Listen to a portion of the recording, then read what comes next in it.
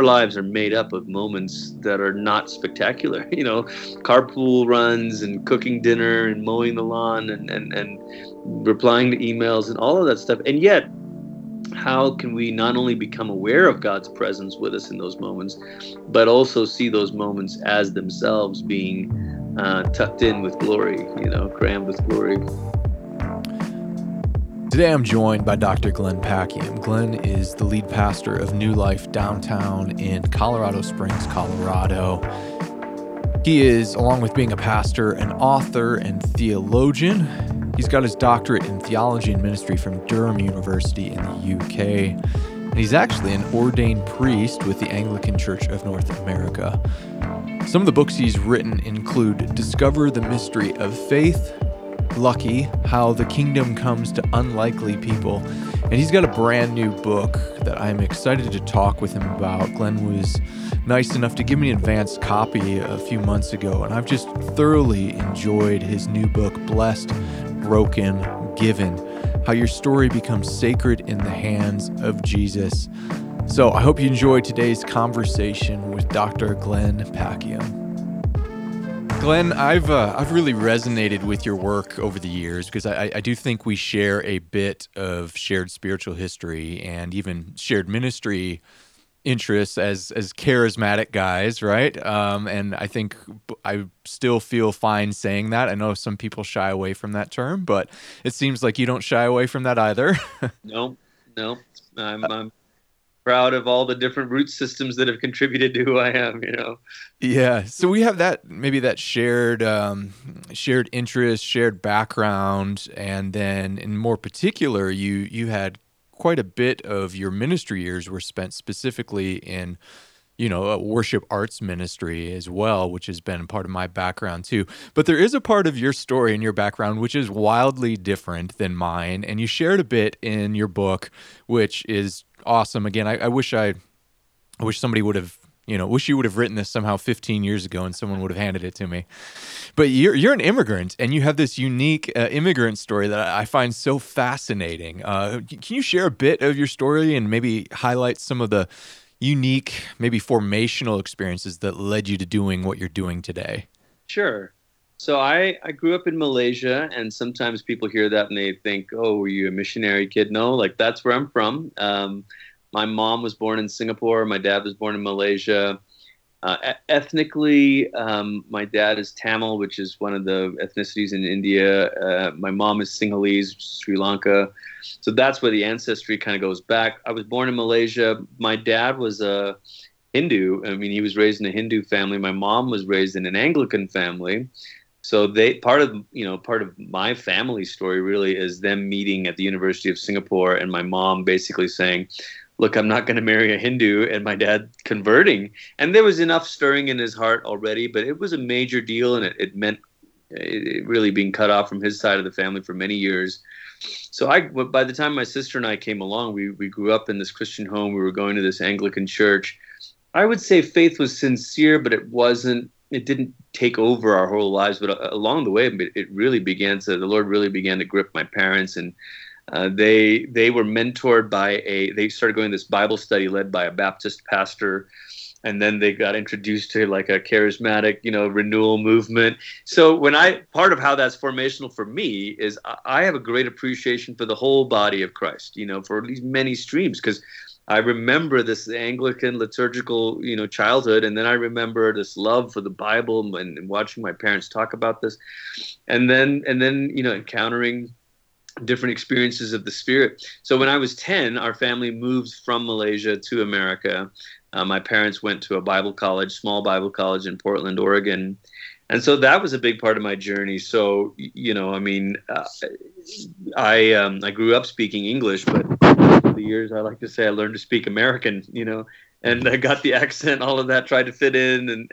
But we lived there for 3 years and then moved back to Malaysia for another 4 years. And I kind of knew just the way that I was doing my education and all that I was going to come back to the States to go to college. And that's what I did in January of '96. I'll pause there in the story. Yeah, I think those details, those specific details, I don't think are in your book about the various Christian streams that played an influence in your parents' spiritual formation. And now it makes a lot of sense. I find you to be one of the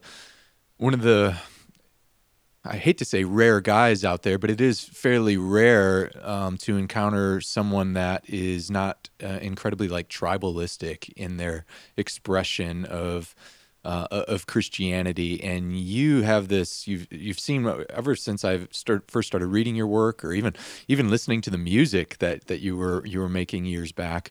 I've always came across as someone that was open to the larger work that God had done in the church outside of just one particular denomination or the other. And so hearing that your parents had that sort of experience makes a lot of sense. Yeah.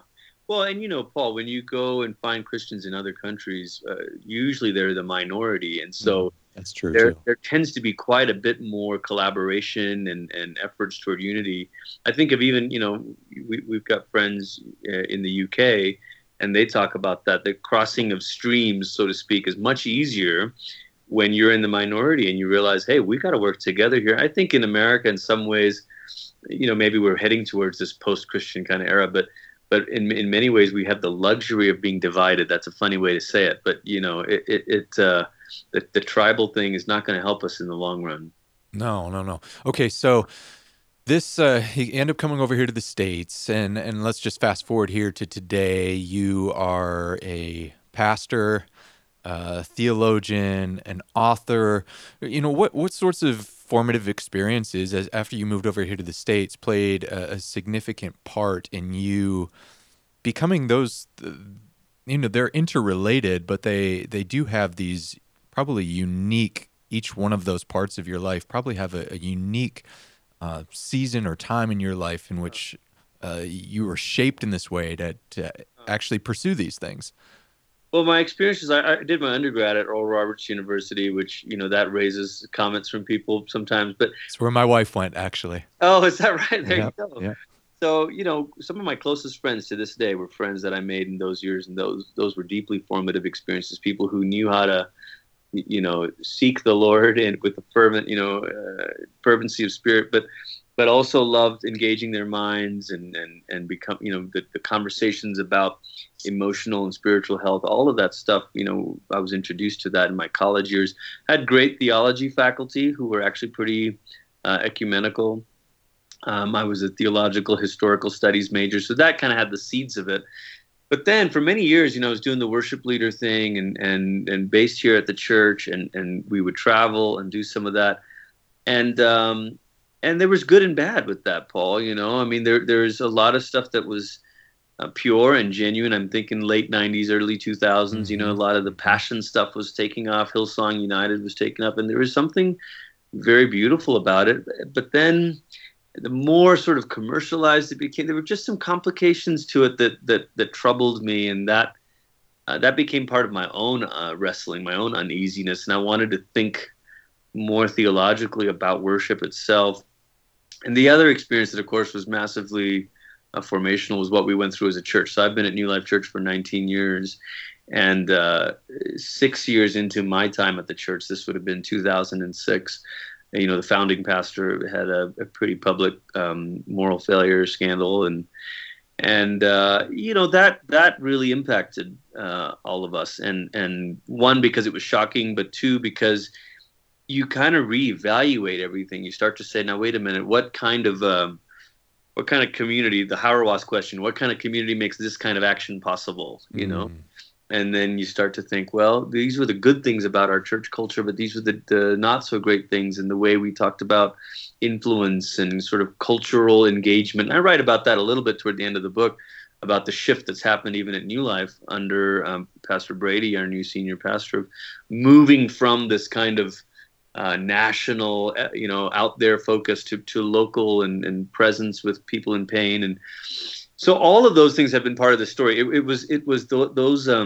Those years, '06, '07, that really became catalytic for me to say, I want to go back and study theology again. I want to think carefully about what it means to be a pastor, to be the church, and all of this stuff. So that led to some of the journeys, not only in going back to seminary, but also in my journey toward the Anglican priesthood, and all of that stuff is related because I was looking for a sense of rootedness and a way to center on Jesus.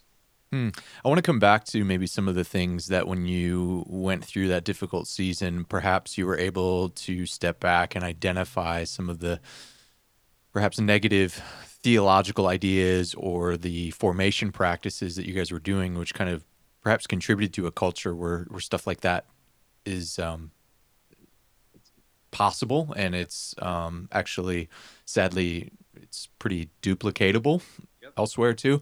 But so that was maybe 2007, 2008 was that time for you? This was 2006 was when the scandal happened. 2007 was when there was a shooting on our campus. 100 days into Pastor Brady taking over, and then, but all of it kind of meshed together as this crucible of formation for us to say, okay, what's going on in my own heart? So there was like an awakening in my own kind of devotional life with the Lord. There was an awakening in my vocational life of like, what does it mean to be a pastor? And then there was an awakening in theology. Like I've had too small of a picture of what it means. And so all of the stuff that, you talk about with kingdom and all of that, that kind of paradigm began to be formed in me in that 08, 09, 2010, those years. It's interesting. I think back on my own journey, which your book made me do quite a bit of. It's great. Again, this isn't a paid advertisement here. I genuinely enjoyed it. But it made me think about my own journey. And for me, back, it was probably around 2011, and not because of any sort of macro level crisis on a church level or moral failure that I had to walk through with somebody else. In fact, I experienced that stuff actually at a much younger age in ministry. But I started to undergo this massive theological and spiritual transformation, and actually, much of it started from a film. I was in the thick of charismatic culture where everything about my practice and about my purpose was centered around seeking transcendent experiences, right? I'm sure you can relate to some degree, supernatural miracles, etc. And I was heavily involved in the 24/7 worship and prayer movement, traveled all over the country helping people build prayer furnaces, which again, unless you're in charismatic culture, you probably have no idea what I'm talking about, but you're shaking your head. You get it. You guys had a prayer chapel at New Life, didn't you? Still do. Yeah. I mean, it's not quite running right. in a 24/7 sort of way, but yeah. Yeah. So, being completely submerged in that culture, subtly what I had begun to believe was that the here and now, the mundane, normal life with my wife and kids was drastically inferior to that world. Then I was watching this movie, a Terrence Malick film called Tree of Life, and out of nowhere, this is around 2011, I'm watching this and I'm bawling my eyes out as I watch this. I feel totally broken because this film had somehow, excuse me, it had somehow captured that these mundane daily family interactions were infused deeply with the sacred, the transcendent and the holy. And I was just weeping because I feel like I'd been missing that. My marriage, I was experiencing a lot of tension and discord in our marriage, and I just couldn't, when I was home and not traveling or doing a conference or a meeting, I felt depressed and dissatisfied because I had developed this theology that had no room for the here and now, for the mundane. So simultaneously, along with that, I started having these questions about this weird practice we'd always grown up doing, and it was like once a month. And I never quite understood why we did it, other than it just seemed like, well, I guess we're not a church if we don't do communion at least once a month. And in any of my traditions, which was actually, my church was very much growing up. My childhood church was very much Word of Faith, Oral Roberts. In fact, I had to read, my parents, I joke about this frequently, and they're fine laughing about it now too, but part of my childhood chores in the summertime was I had to read Kenneth Copeland daily devotionals. So you get it. I think you understand. So, I didn't understand. I didn't have a grid for anything historic in the church, much less this practice of communion, and I started studying it, reading the scriptures, simultaneously wrestling with, like, how do I see God in the here and now? And why am I always trying to do these big, explosive, miraculous things, but most of my life doesn't actually live there? And so I start studying, Eucharist and the communion scriptures, and then in church history, and then even reading some Eastern Orthodox voices, which I found incredibly helpful. And everything started to shift in me. But I couldn't help but think, as I was reading your book about that movie, that Terrence Malick film, Tree of Life, and my own journey of starting to see the ordinary as blessed. Yes. Which really seems like your book might be specifically geared to people who might have been where I was at in 2011, 2012, and are in this sort of experiencing the cognitive dissonance of going, I don't know how to make sense of how the here and now is valuable. I intuitively feel like it has to be. Yep. But how, right? Is that fair? Is that really part of maybe one of your primary missiological focuses in this book, is to help people in that? And how much of this comes from your own journey of trying to have a holistic Christian spirituality?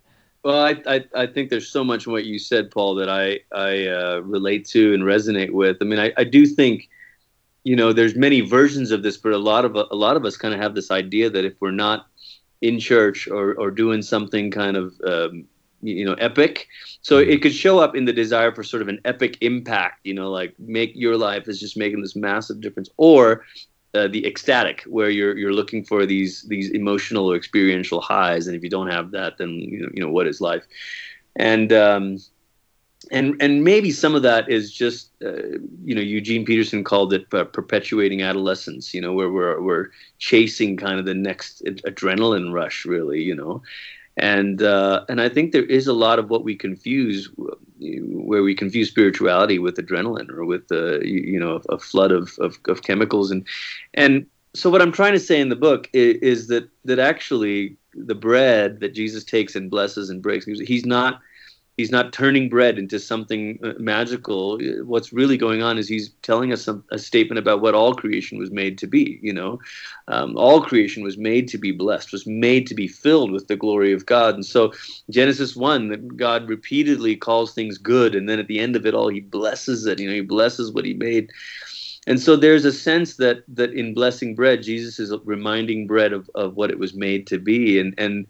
And I think there's something powerful about capturing that ourselves in the ordinary stuff. Our lives are made up of moments that are not spectacular.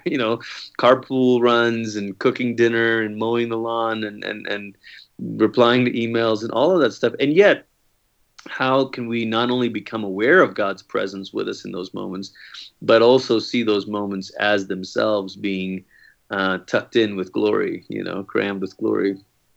Mm-hmm.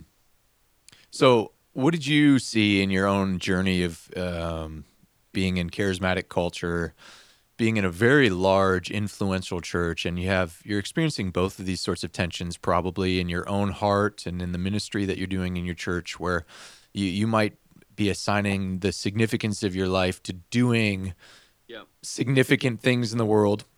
Excuse me, to doing significant things in the world in some sort of macro sense, a very Americanized notion of significance on one hand, and on the other hand, you're in charismatic culture, which there's so many wonderful things about it, and I don't want to speak disparaging of it, because in its best forms, the charismatic Pentecostal stream reminds us a bit of the transcendence of God, and it invites it into invading into the mundane, right?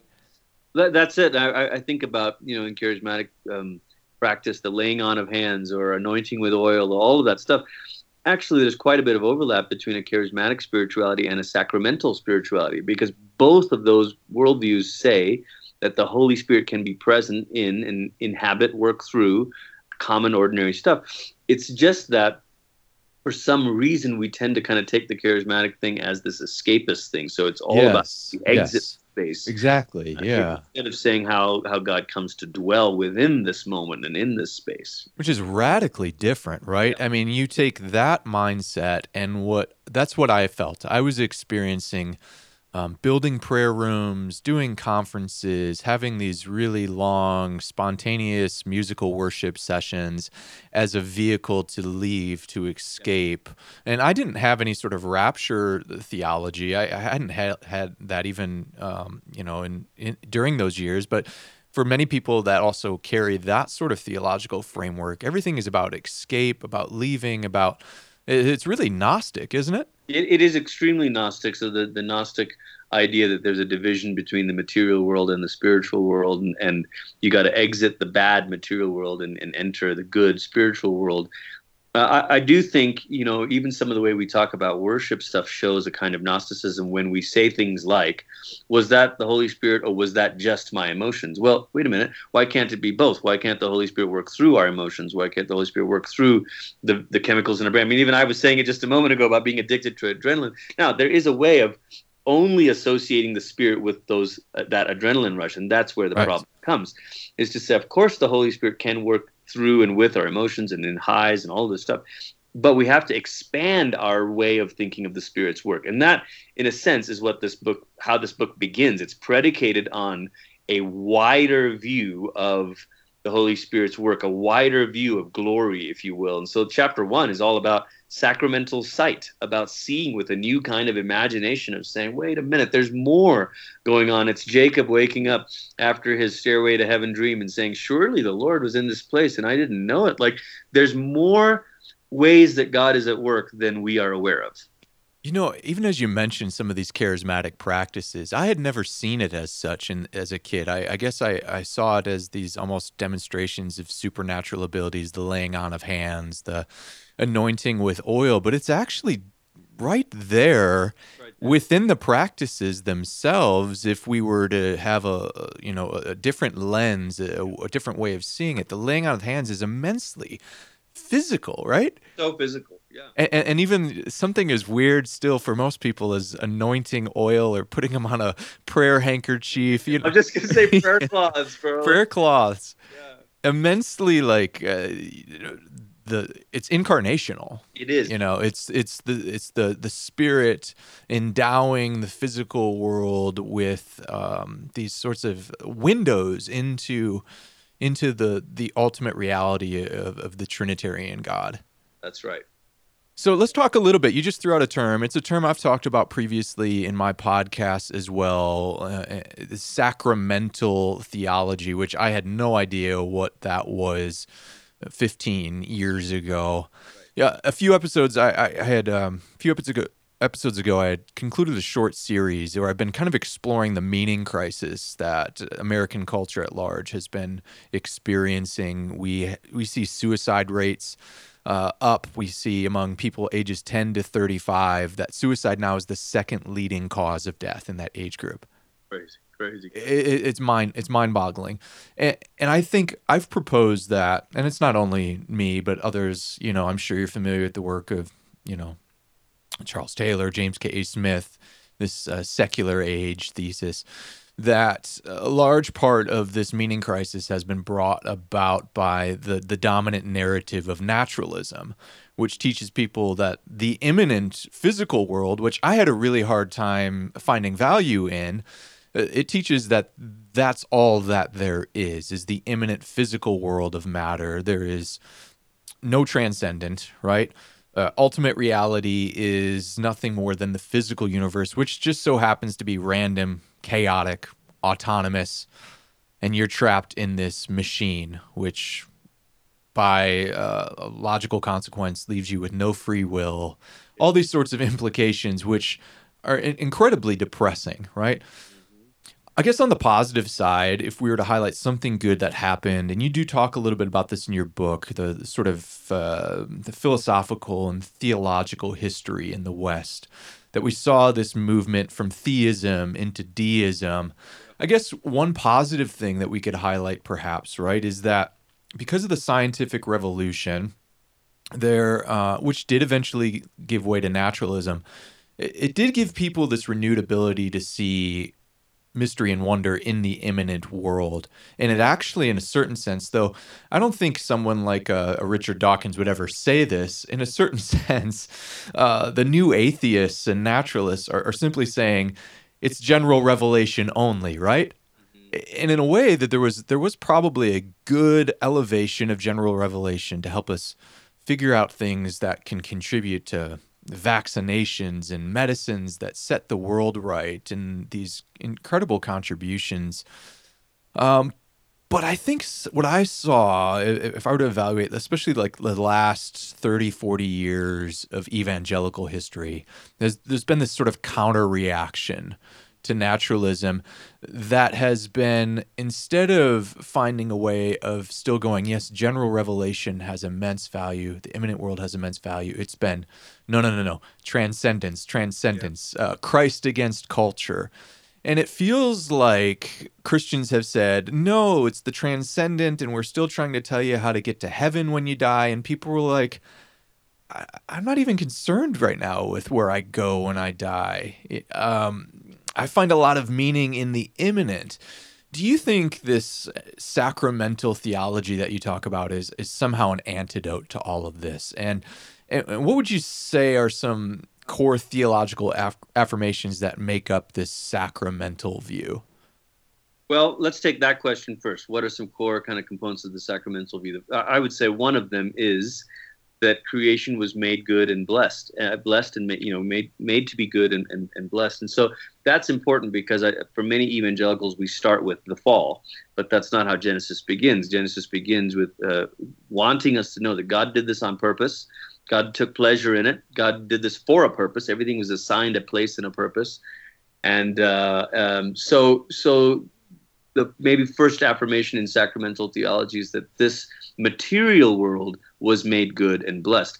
But the second part of it is the notion that, yes, yet somehow it is marred, bent, infected, whatever metaphor we want to use to talk about the work of sin. Paul uses the metaphor of chains. Creation is groaning kind of in its bondage. And then to say, yet God has never abandoned it. I think, again, where sometimes maybe Protestants leave this is to say, well, because of the fall, it ruined everything. Therefore, there's nothing good anymore. The whole thing is just, needs to be thrown away.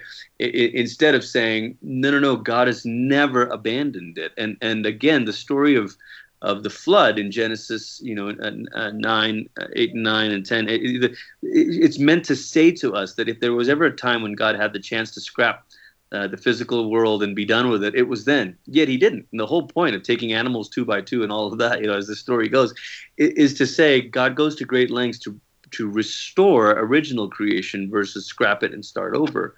So sacramental theology wants us to say that the physical still can be redeemed. And then maybe next you'd say, in fact, the physical can be a signpost or a picture of God's saving work. You said, and you highlight in your book, and I'm appreciative that you did this, you brought up some of the ancient Near Eastern creation myths that were running parallel to the creation story in Genesis for the ancient Hebrew people. And I love that you bring that up, because what it shows is you demonstrate that this story of creation and the original blessed state of creation is very different than those ancient worldviews where you might have, for example, I believe it was like Marduk, right? Marduk was in a cosmic struggle. And so creation that we experience now is the result of violence and war.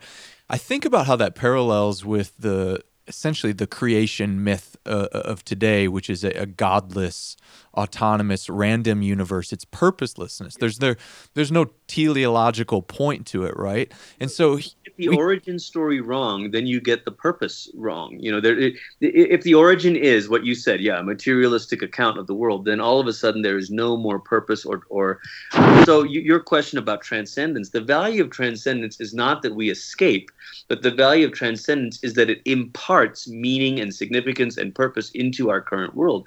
So one of the things I say in the early chapters is to be blessed is a word that already implies something from outside yourself, something from beyond yourself, giving you a blessedness. And in the same way, when we get to the chapter on givenness, the idea of purpose and meaning, that has to be received. Purpose has to be received, not made. And one of the great lies of our age, our new secular age, is that it's actually good news for you to be a self-authoring individual, And we think, oh, this is great news. I can write my own story. Actually, that's not good news, because how do you know if you're getting it right? And maybe, I don't want to trivialize genuine mental health issues and all that, but maybe part of the angst of our age and anxiety of our age is because we've put this weight on ourselves to write our own story and assign ourselves our own meaning and purpose. And we think, whoa, we're breaking under the weight of that. We're the only authoring agents left in the universe, right? If there is no God, if there is no mind behind the matter, right, we're left to ourselves to be the authoring agents. Right, and we're cracking under that weight. So you start with blessedness, and you brought this up, that in some Protestant traditions, the narrative often begins with brokenness. Why don't you start there? Is this some sort of, are you sneaking in some Catholic theology here or Eastern Orthodox theology? Why not start with the brokenness, right? I think we have to start where the Bible starts, So Novel idea.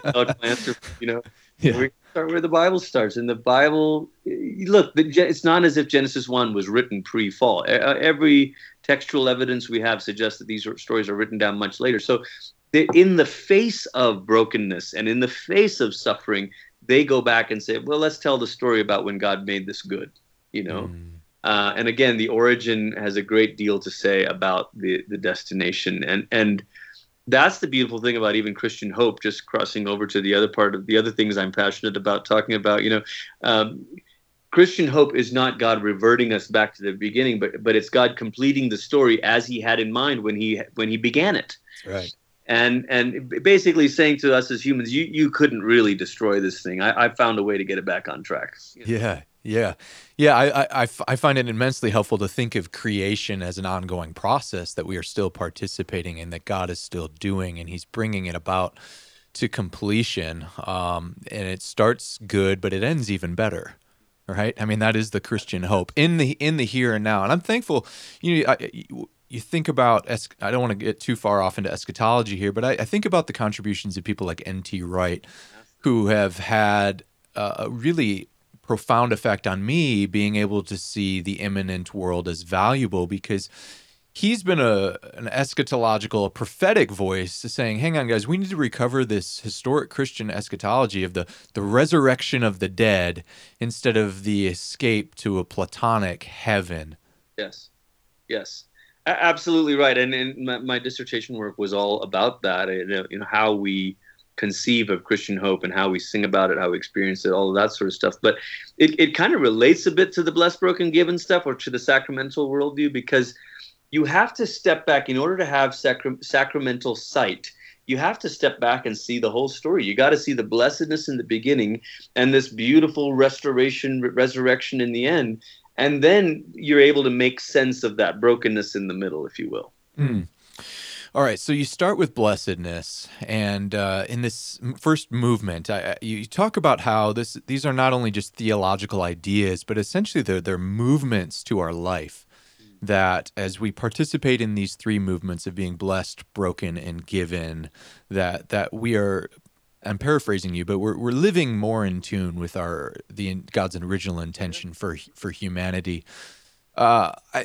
In that first section, in the first movement of your book, where you make this connection between Christ's body symbolically being represented in Scripture as both bread in the act of the Eucharist and communion, but also the church. And then you talk about how the church is a place to rehearse our blessedness. Can you share a little bit about what you mean by that?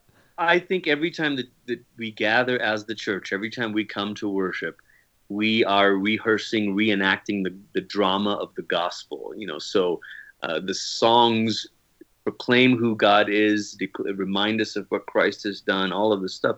And then we hear the scriptures being read and taught, and that again, is a gospel moment. And we come to the table. I mean, all of this stuff, basically the act of Christian worship, and I use that word to describe everything that happens in the corporate service, is meant to reenact the gospel. And the gospel, that is the source of our blessedness. That's Ephesians, where Paul says we've been blessed with every spiritual blessing. So The church is the place where we remember that, we rehearse that, we remind ourselves, oh, in the face of these difficulties that I'm experiencing, in the face of my own shortcomings, in the face of my own, I go to church to remind each other that, hey, we have been gathered here, we've been called out of the world, we've been called out of darkness into light, named as beloved children of God, blessed into the family.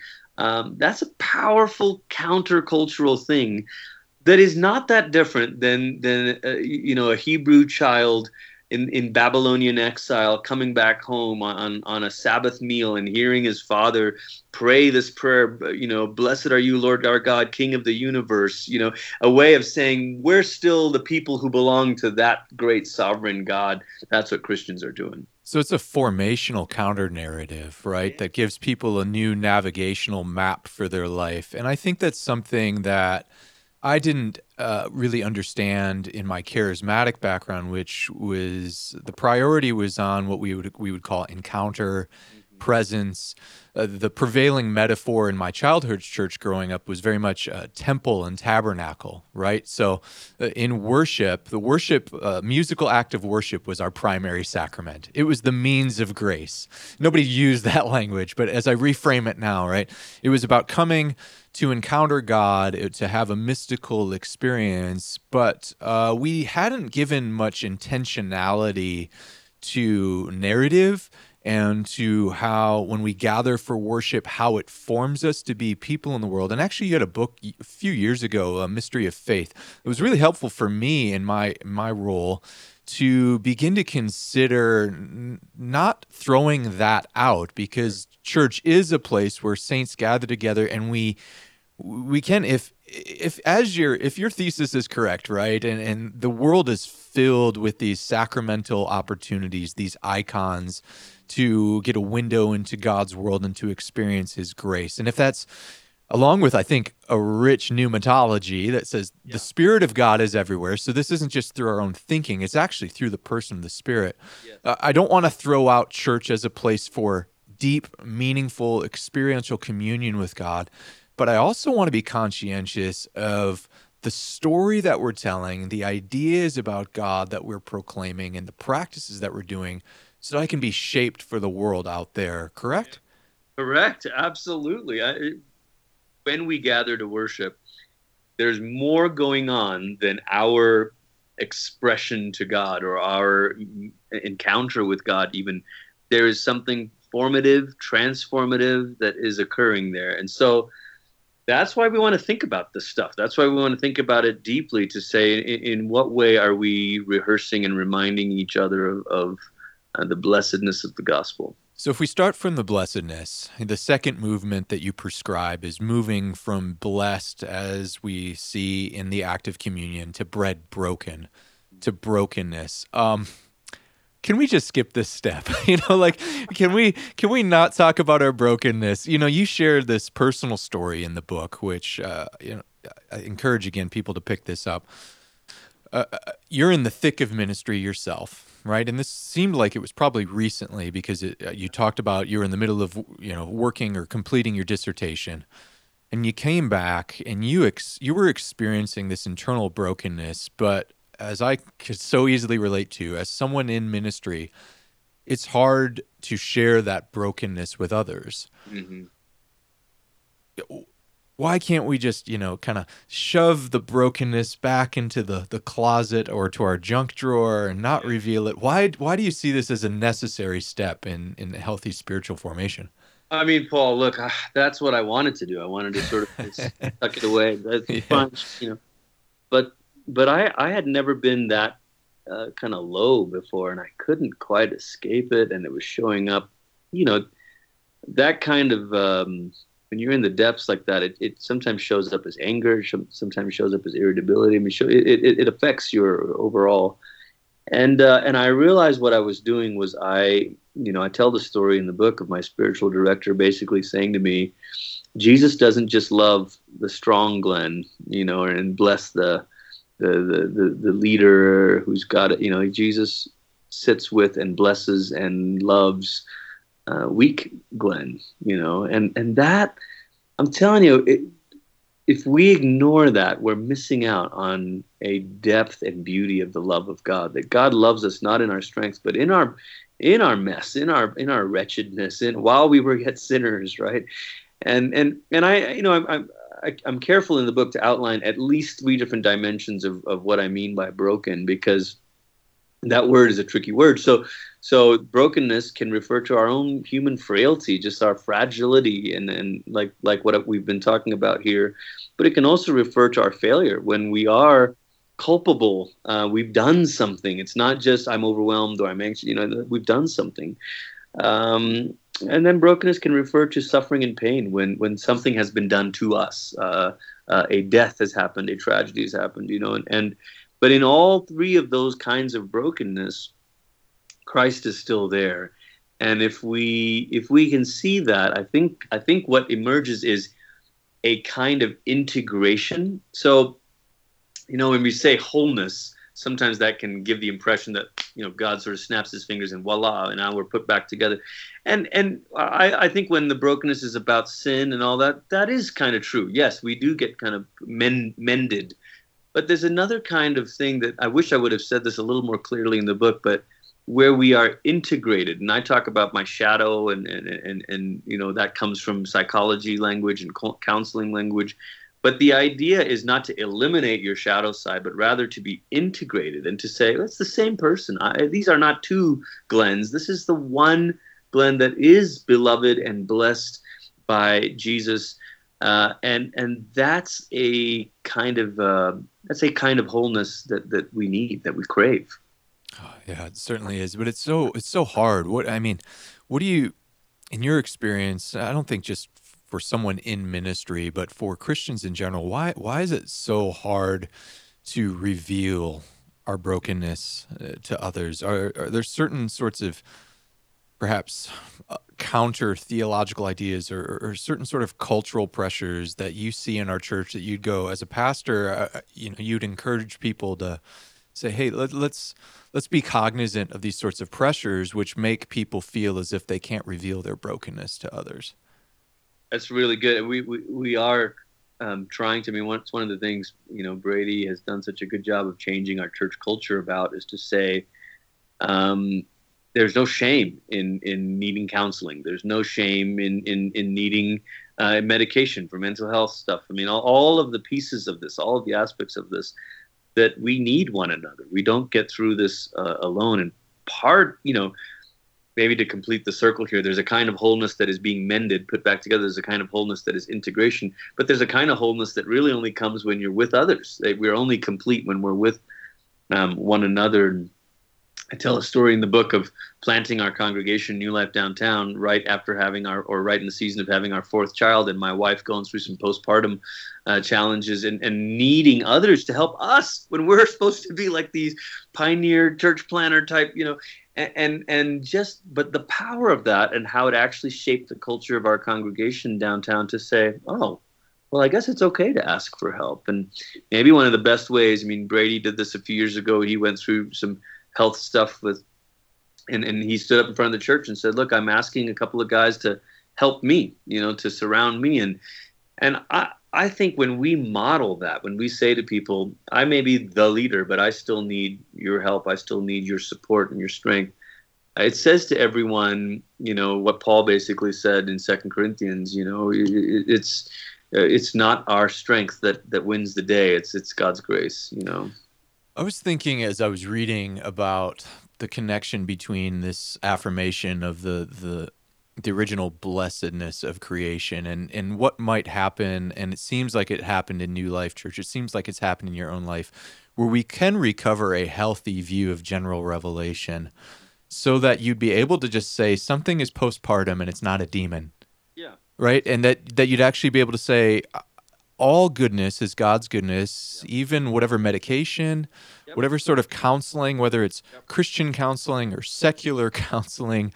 I think back to even the patristics, the early church fathers like Justin Martyr, that that said that he had this idea, this construct that he called the seeds of the logos, and he even pointed to Greek philosophy, and he said, "Boy, the Greeks, Christ was at work in the Greeks insofar as the philosophy they presented was in alignment with what is true, good, and beautiful." And I think about if we start with blessedness, even some of the implications that has for how we can be open about our brokenness and actually be able to get help for it in ways that doesn't overly spiritualize it. I was talking to a friend of mine a few weeks ago who was sharing about they were in a very charismatic context too, and they were really struggling after their child.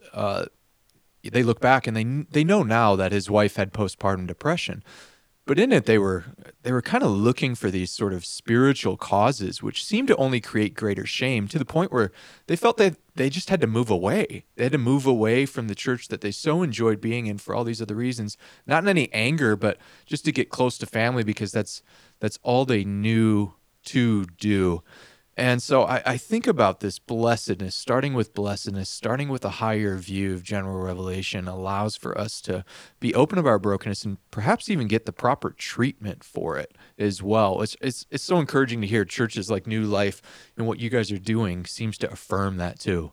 Well, there's a whole trend. I mean, there's a whole wave, and I've seen, lots of churches. Obviously, my friend Rich Velotis out in Queens, New Life Fellowship, with Pete Scazzero's material. Pete founded the church there, Emotionally Healthy Spirituality, and we're learning to talk about even an integrated spirituality, a spirituality that works with our own physicality, limitations, emotions, all of that stuff, and that's super, super healthy. You make a case in this sort of final movement of your book that there can be a purpose to our brokenness, and that perhaps our brokenness is like the bread of Christ's body is broken to be shared with the world, that we're to be given. I couldn't help but as I was reading that to think about, I had a conversation, and it was actually the last episode with Dr. Clay Rutledge, who does this extensive work on the science and psychology of personal meaning. And he was sharing with me that there's this inextricable link between people making contributions to others and an increase in their own sense of meaning and purpose. And that one of the most common symptoms prevalent in people who experience suicidal tendencies is a sense they have nothing to contribute to the world. So you're prescribing something, and this is where this integration of the general revelation and the special revelation are intertwined. It's this incarnational sacramental theology affirms all of this. It's wonderful. It's beautiful. But to give ourselves for others is an absolutely vital movement, isn't it? I mean, why is it? Why is it beyond? I mean, I cited some psychological reasons, perhaps, but what sort of theological case or biblical theology could we point to and go, no, guys, this has always been there? And well, for one, I mean, there's several places to go with this. One is it is the Genesis 1 thing, that let us make humans in our image and let them rule. So part of being an image bearer is to be a person that reflects God's rule. Well, what's another way to say that? It's a person who represents God's love and wisdom and order and peace into the world. So any way that we carry that to others is in a sense, reclaiming our humanness.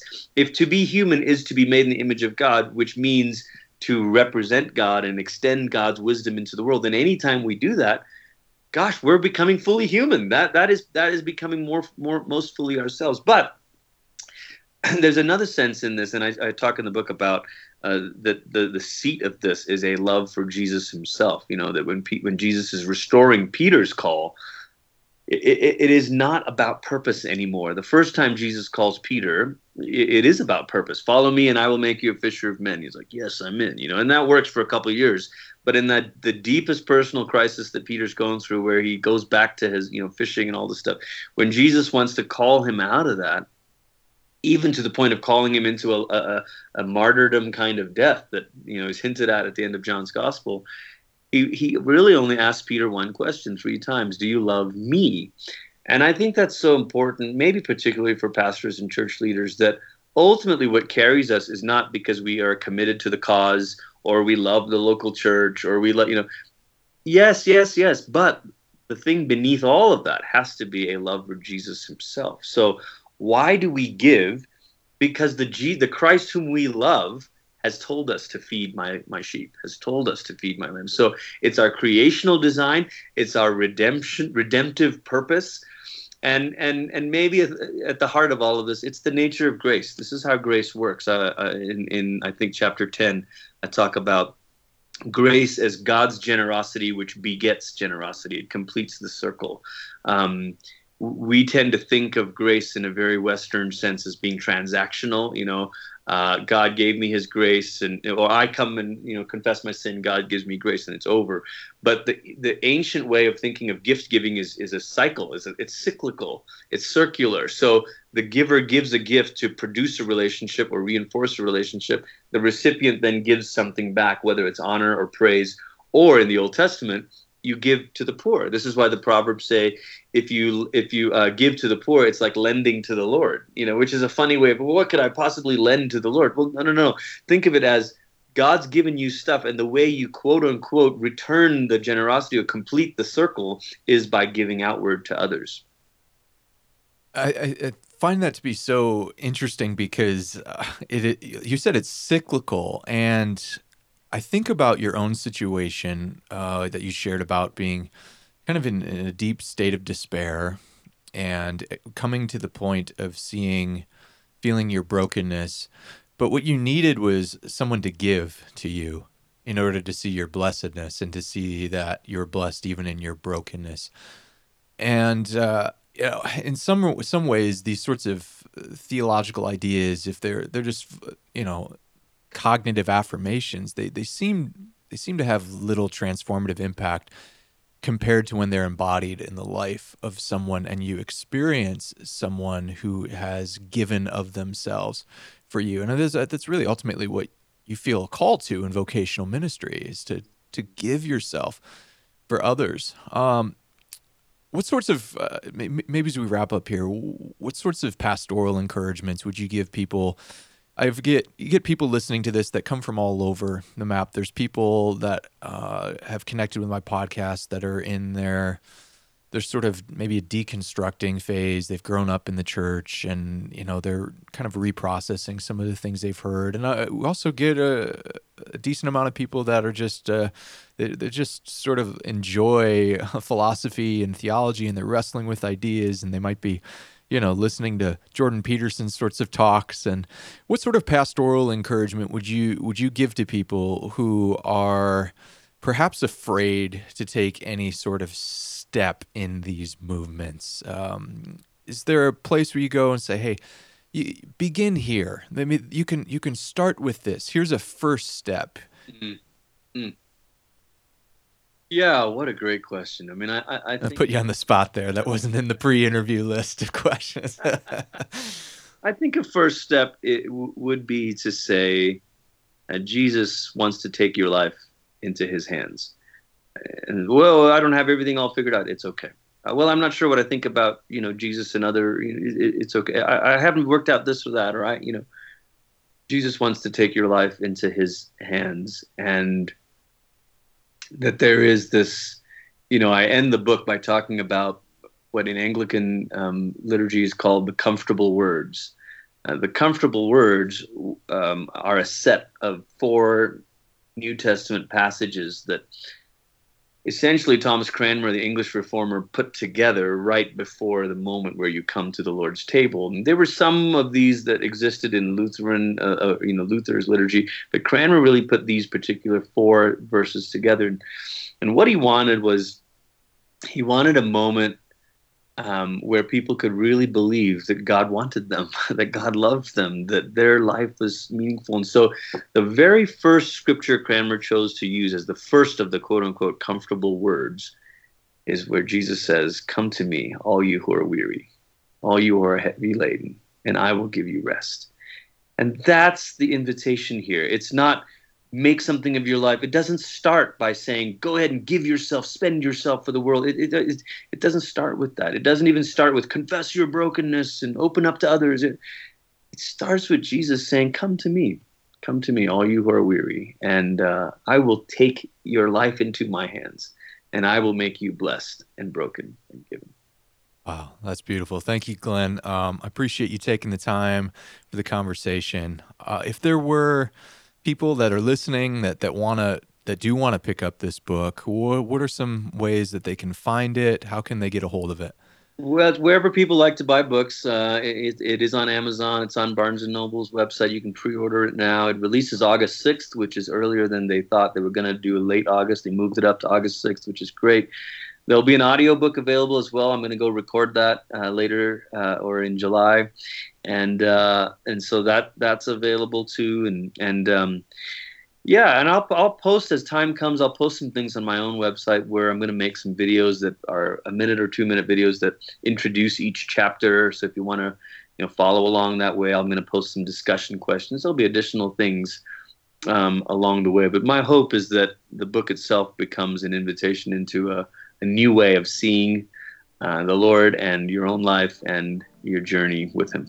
Oh, that's awesome.